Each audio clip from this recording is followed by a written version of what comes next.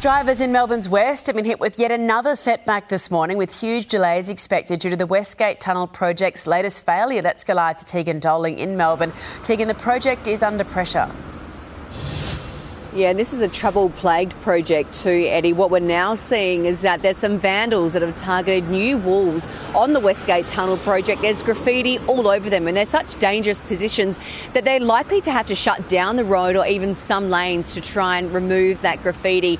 There's hope they'll be able to coincide that with obviously the work that's going to be happening on the Westgate Tunnel project over summer and the Christmas period, but you can only assume that motorists travelling in this area will have huge delays over that time. This is trouble-plagued, this project. It's 3 years late.